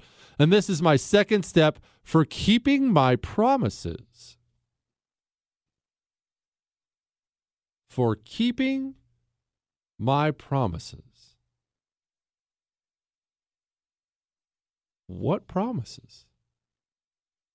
He's talking about firing the prosecutor who was looking into Biden, looking into Biden's son, and he says to Joe Biden, keeping my promises? What promises were those? I mean, how much of a conversation do you have to hear in order to know that something bad was going on? And look, context is everything. Maybe there's something more to it, but that is potentially a really big deal, right? A really, really, really big deal? Keeping my promises? What were the promises? Why did you make the promises? What did you get in exchange for making those promises? And remember this, impeachment and coronavirus and economic disaster and Joe Biden's new allegations from Tara Reade and all those things. Those are all, big things. Those are all things that matter, but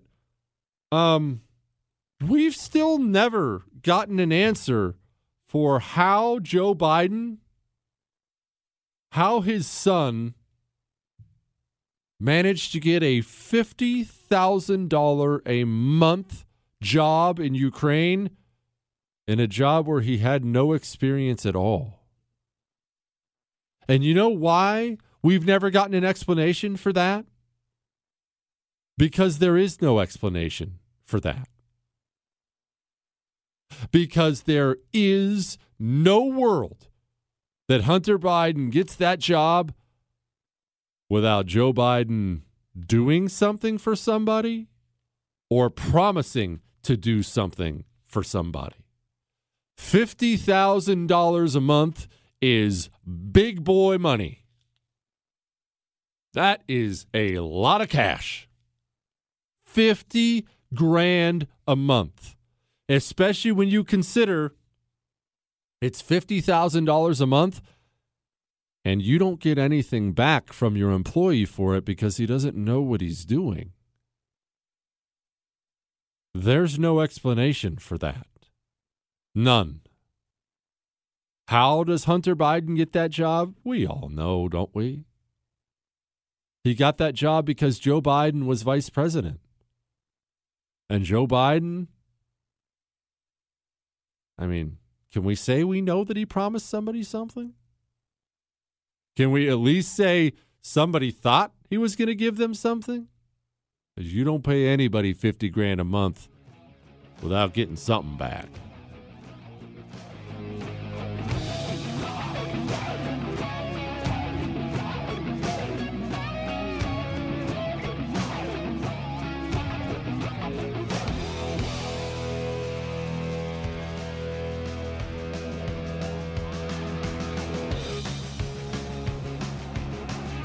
I've seen the masks out there, and people, if you're going to wear a face mask, and look, I don't fault you if you want to. Maybe you're in a situation where you're vulnerable.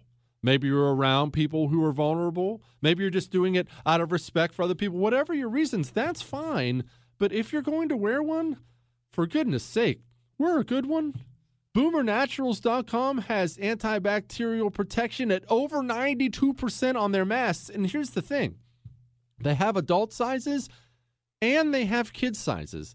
It is embarrassing, some of these masks I've seen on these poor kids. Parents, buy your kid a mask that actually fits them, and they have everything you need at BoomerNaturals.com.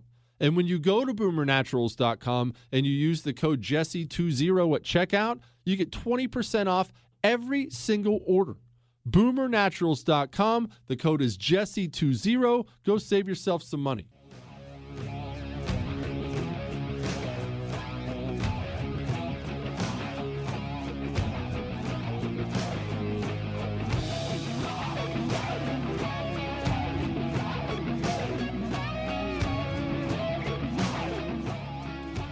You remember when I talked about Democrats not being able to stop themselves from some of the unpopular parts of their agenda?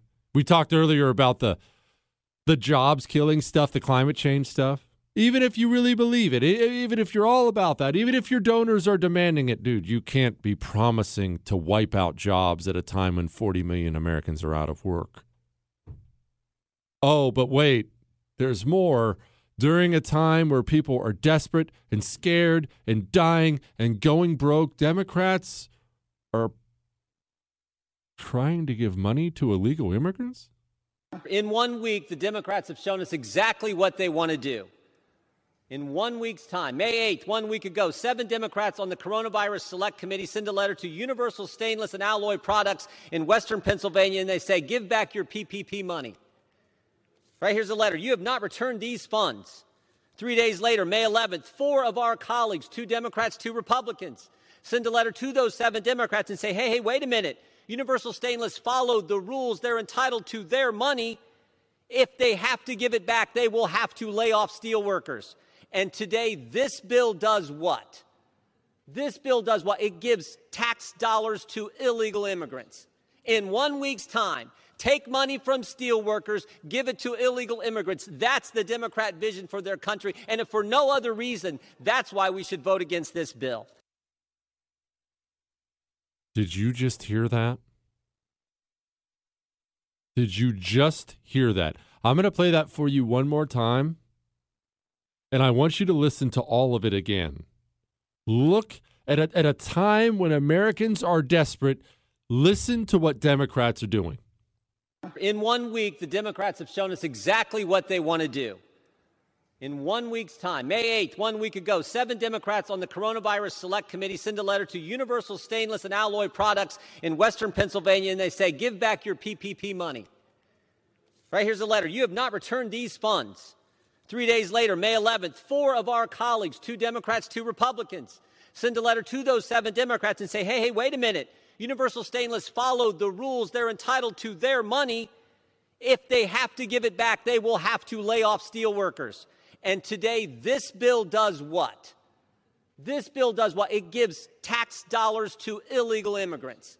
In 1 week's time, take money from steel workers, give it to illegal immigrants. That's the Democrat vision for their country. And if for no other reason, that's why we should vote against this bill. Too much pride. They're not all stupid. They're not. Granted, some of them are stupid. But they're not all stupid. Too much pride to step away from who you are. You have an opportunity, if you're a Democrat, to gain back serious seats in November. People are scared. People are mad. To possibly gain back the presidency of the United States of America. 40, 50 million Americans who've had their livelihoods wiped out. 100,000 small businesses already gone for life. Gone forever. And you're trying to basically fire steel workers and hire illegal immigrants. How in the world can you have that much pride you're not smart enough to change course? I don't get it, man. And you know, I'm staring at this headline and I wasn't exactly sure how to address it. 2 Southern churches forced to reclose after leaders and congregants get coronavirus. The reason I'm not sure how to address it is I have a couple different feelings on it. But I guess I'll just come out and give it to you between the eyes like I always do. You understand we're going to get coronavirus, right? Lots of us. Lots of us. Not everybody, but they have no cure for coronavirus. They have no vaccine. And I don't care what all the doctors and scientists and politicians are telling you, there's an excellent chance, if you look at history, that they never have a vaccine for this thing, ever. You don't just snap your fingers and come up with a vaccine for something. And maybe you're an anti-vaccine person anyway. What I'm saying is coronavirus is here, and it is here to stay. And this is what drove me nuts about Texas's quote-unquote reopening, even though I'm glad we're doing something. You remember when we opened? And we were opened at 25% first. And the statement was put out, well, we're going to open at 25%. And we're going to see how it works for a couple weeks. And if there aren't any flare-ups, as long as there's nothing, then we'll open at 50. And we'll just kind of dip our second toe in the water and see how the water feels. And whoa, make sure it's fine. Make sure it's safe. Maybe a third toe the following. What? People, it's an infectious disease. I know this sucks to hear. I do. Especially in this bubble-bound, scared suburban soccer mom society we live in. But I'm telling you, it's out there. It is going to be out there. People are going to get sick. When you open up your church, which you should do, when you open up your church so people can gather together again and worship God, and churches, which are the fabric of our community, can continue to be so, when you open up your church with an infectious disease out there, some people are going to catch it. If you are that worried about it, stop going to church.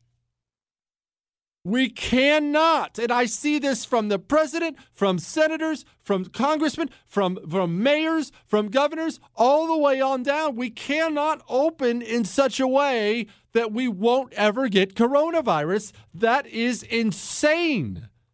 Insane. Nobody in the history of the world that I've ever been able to find would ever even think about talking like that. We're going to open up again as long as no one gets sick. What? People are going to get sick. Some people. I hope it's nobody you love. I hope it's nobody I love. Some people are going to die. Did you know that?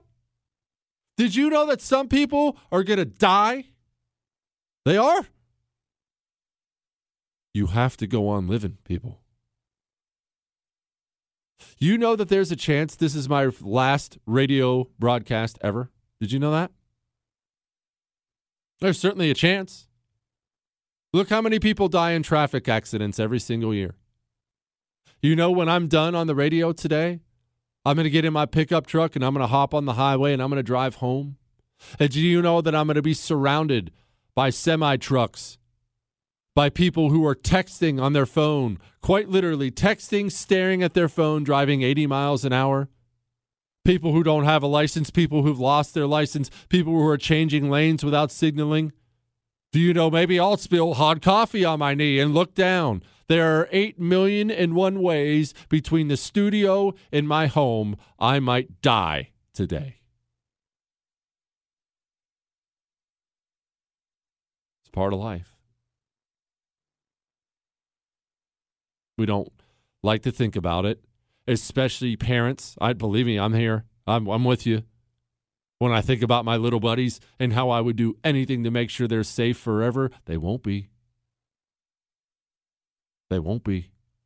They can't be. You can't be safe. You can take steps to try to stay safer, but you got to live, man. You have got to live. You cannot safe your way through this life and have any kind of a life worth living. Come on now.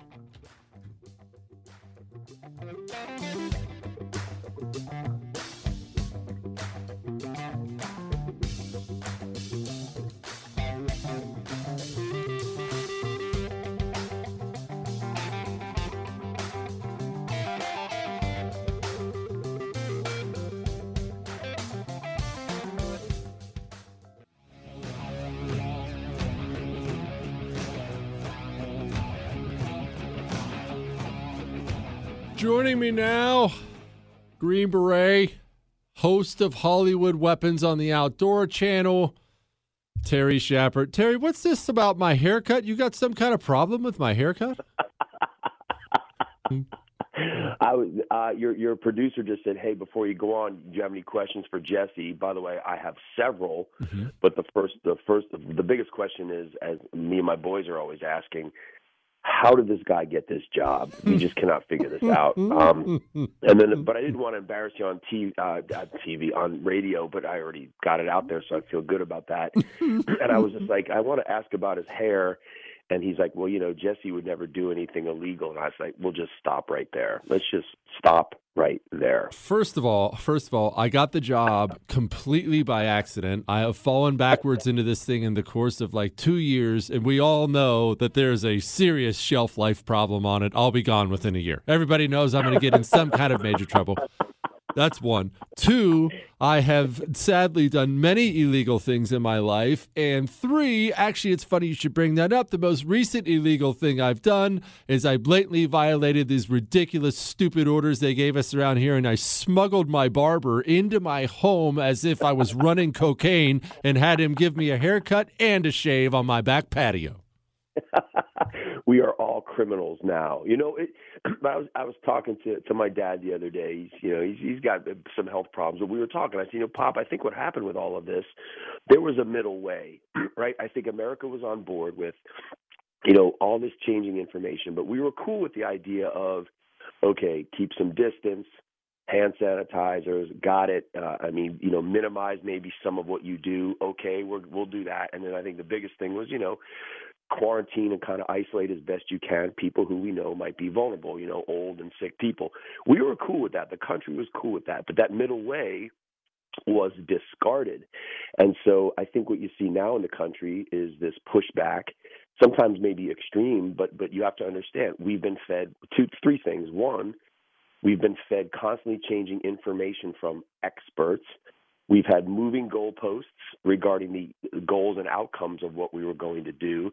And then we've also been getting looked down their nose.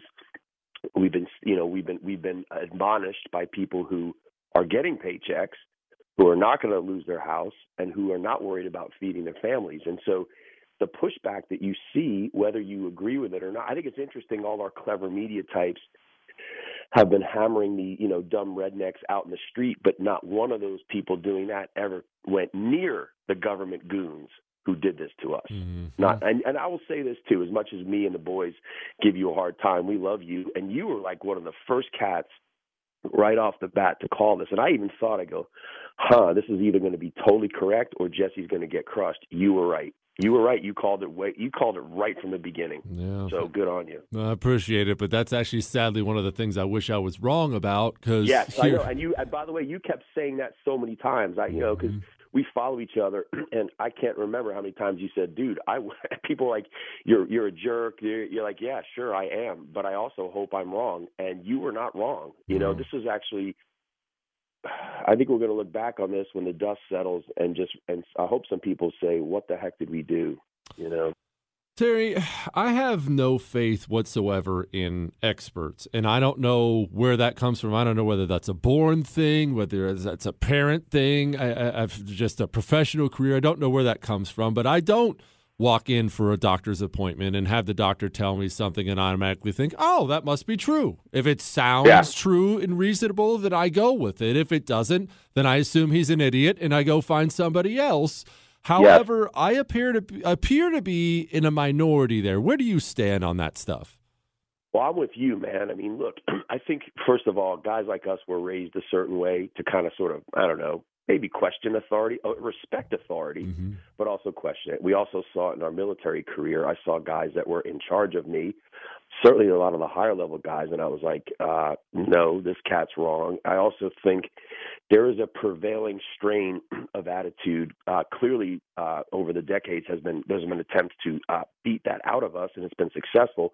But there's a prevailing strain in America, which is always kind of questioning authority, and which is always very protective of, what the government can do to us and our individual rights. I mean, it's clear. Actually, I've had a discussion with my pop this morning. He has Parkinson's, and I take care of him. And we were talking about kind of this thing. I said, Dad, the problem is that, for decades, by design, our educational system, our entertainment, our media, and our politicians, they've steered so many people towards the idea that it's actually pretty cool to be under government control. It's actually, they're looking out for you. They care about you. And more importantly, they're smarter than you. And if you believe that, and these are the same people who say, I believe in science. And so they constantly, they trip over themselves justifying what they do. And then you question them and it's like, well, blah, blah, blah. And they try to make us look dumb. You and I, if you follow either of us on Twitter, you and I freely admit that we are idiots. But we also, you know what I mean? But we also, we're smart enough to know that, the government doesn't like to give. If they take stuff away from you, they generally don't give it back. That they're very reluctant to do that. And no, I'm with you, man. And like I said, what's frustrating to me is there was a middle way. There was a middle way that we could try to mitigate this. I also think from a cultural standpoint, and this is, again, I'm not minimizing anybody's sickness or death. You and I've spent a lot of time with death, but I would say this: there's this weird cultural thing in the United States, probably having to do with the fact that people can live so much longer. Diseases, trauma, other processes that would kill you in the past, you're surviving. So we have this. We're kind of, a lot of the folks in the country are kind of distanced from death. They don't really see it a lot. Like, they maybe see it when an older relative dies. But, every day we walk out the door, we are assuming a certain risk, right? So initially 55 mile an hour per speed limit. Well, because they figured out faster than that, the death from trauma is higher. So we accepted that. But then we assumed a risk, like, we can go faster on some of these other roads. And so we increased the speed limit, fully assuming that there is an increased attendant risk to that. But we accepted that. We just understood that. I mean, by that definition, I should not be driving a vehicle because I'm increasing my chance of getting hurt. By that definition, especially me, because I am an idiot, I should probably wear a helmet when I walk outside. And again, we have to understand that when this thing came, and again, I'm not minimizing it, and you've been great on this. I'm not saying, it's just a flu, but it's a virus, it's a flu, and we've seen it it attacks some fairly specific people in the population. Not wholly. There's kids who've been killed. There's apparently healthy people who've been killed. But we, in the past, we kind of assumed that's going to happen. We do the best we can. In this case, because of our absolute fear of consequences of getting sick and dying, we literally shut down the country. And, when you and I say something like that, we hate grandpa and the children. And if you know us, that's definitely not true either. Terry Shepard, on my life, everybody, I did not coordinate with him with what I had just said in the previous segment and what you just said. I just talked about driving. Did on you the really? road. I did. Man. Right before you came on, I got on and said, you know, this might be my last broadcast because studies show there's a chance I die on my way home from the studio today, and that's part of life. Period. I didn't hear that. So you're very, very, very wise because you say the things that I say, which means, that's the greatest compliment I can really give anybody. Terry Shepard, where can people get more of you? Because I know they do. I know they want it, sadly. Yeah, so if they're dumb enough, as they said in Animal House, you effed up, you trusted us. If you want to follow me on Twitter, it's at Terry Shepard. And then also if you go to my show Hollywood Weapons, all of my stuff is on, I think, YouTube and Amazon. Like my Dude You're Screwed show, I did a show called Warriors with History Channel. Hollywood Weapons is on Outdoor Channel. That's season 4, which we actually finished last summer. It's been put off. That's going to premiere on Outdoor Channel in about a month, and then the other episodes are on Amazon and what's called MOTV. It's my Outdoor Channel app. So if you really want to put up with me, that's where you can find me. Terry, appreciate you, my brother. I must say the best. Keep all the best to your family and keep fighting the fight, dude. I hate to admit it. I hate to admit it, but you were right. We're going to end on that note. See you, boss. Look, he's a very smart man. There you go.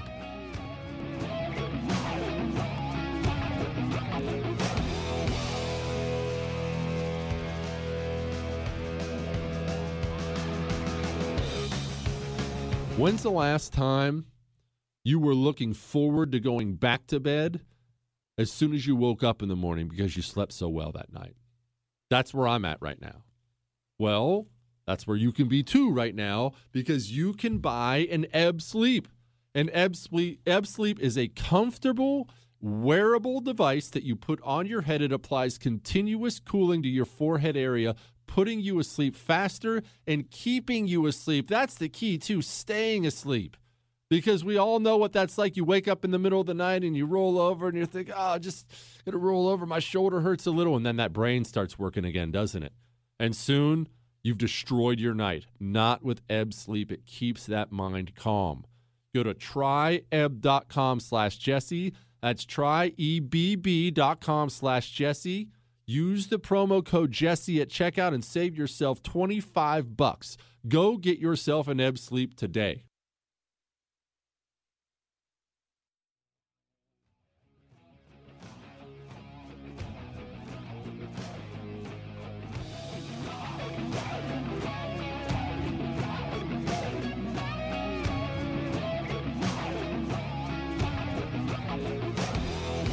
If you missed any part of the great Jesse Kelly show today, I love him. I swear, he's my favorite radio host. If you missed any part of his show today, you can catch it, the whole podcast. It's on Google, Spotify, iHeart. The whole thing's on iTunes. You can subscribe on iTunes. Highly recommend that. They automatically just download it to your phone.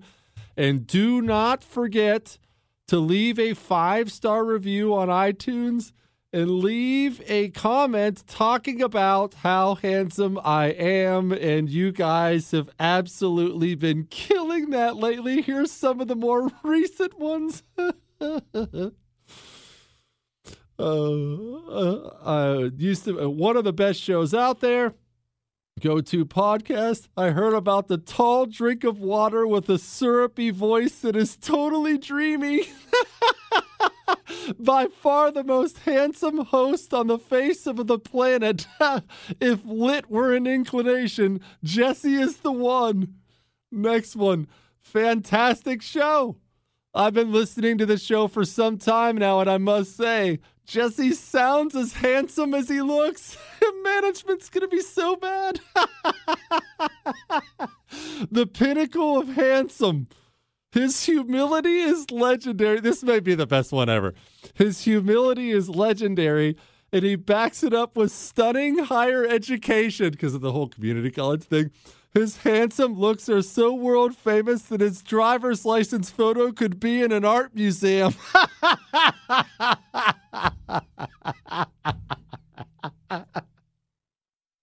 Oh, gosh. Oh, I absolutely love the Jesse Kelly Show. Besides the fact that he blesses us with his genius, he's so handsome. You really can't look at him directly. Our eyes have not evolved to be able to stare at such magnificence without consequence. I love you guys, man. I'm telling you what, you people kill me. So go subscribe on iTunes, leave a 5-star review on there. Oh, man. That's too much. Headline. Nearly 200 people arrested, 2 shot during a Go Topless Jeep weekend in Texas. A raucous Texas beach event known as Go Topless Jeep Weekend ended with 2 people hospitalized following a shooting and nearly 200 others arrested on various charges. Galveston County, that's our county, Sheriff Henry Trocheset, I don't know how to say that word, Trochesset, said 2 men were airlifted to the hospital after both of them were shot in the torso, during the annual event on Boulevard Peninsula, which brings together thousands of Jeep lovers and four-wheeler enthusiasts. A group of men and women were arguing when the fight escalated and gunshots rang out. What a shock. Conditions of the men hospitalized haven't been released. They might be dead by now. If they are, I'm sorry. Authorities are looking for a third man who fled. No arrests were made. By the time the gatherings ended, more than 180 attendees had been taken into custody on numerous unrelated charges. The sheriff said charges included assault, driving without wearing a seatbelt, DUI, and public intoxication. You know how I know I'm getting old? Because this doesn't sound like any fun to me at all. And I will admit, I don't judge because there's nobody on the planet less qualified to judge someone else than me. So I don't judge. But that just sounds miserable. And for much of my life, man, I'd be there with bells on. Woohoo! You know what? I would hear about the shooting part, and it wouldn't have even held me back. If the shooting was right next door, I'd have been all, I hope everyone's okay. Anyway, turn up the music, baby. And now I hear about that, and that sounds awful. This is going to sound so terrible. It's going to sound like I'm so old and lame now, which I guess I am. It sounds smelly. Don't tell me there are a bunch of shower facilities on the beach with a bunch of Jeep people camping out, drinking all day. Then you're sweating and drinking and sweating, salt water, suntan lotion. You thought Guadalcanal smelled bad. I bet you it's rank. So they're smelly. I bet you money the sand is everywhere. And see, this is going to make me sound awful. I'm not much of a beach guy anymore. I've been on lots of beaches. I'll go on beaches again. I'm not insulting your beaches. Dudes, ladies, by all means, throw on your skimpy little swimwear, go lay out on the beach and sip a margarita. I am not trying to crap on your good time. I'm just more of a lake or pool guy because I go to the beach and there's freaking sand everywhere when I get off the beach. I find it in my belly button. I find it in my ears. And it's not very pleasant. And no matter what you do, you can't get rid of it. Is that old? Does that make me sound old? Shut up, Mitchell. Kind of old. Hang on.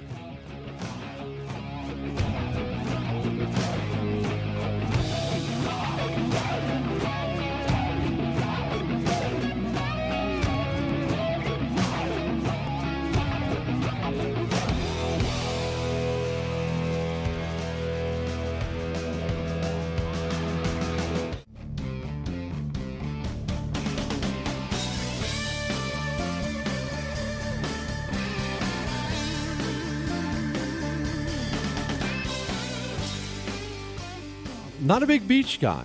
Plus, you know what else that Go Topless Jeep weekend sounds like? It sounds loud.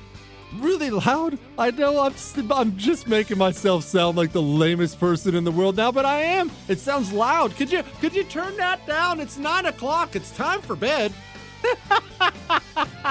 This is what happens when you get old, people. This is what happens when you get old. And you know what else? Because I know I have a bunch of young meatheads who listen to the show. I may be a bit of a meathead. Certainly was a bit of a meathead. You know what you're thinking? Oh, yeah, but Go Topless Jeep weekend. I bet the chicks down there are getting wild.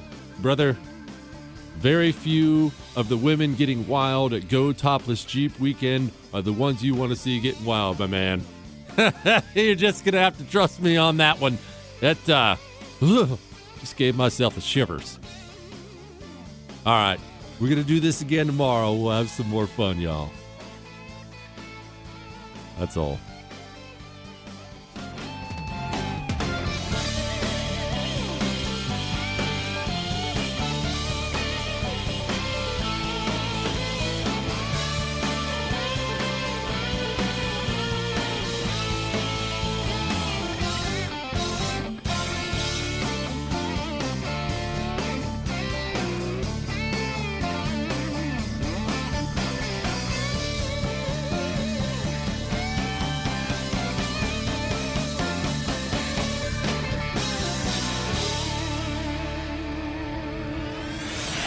The Jesse Kelly Show.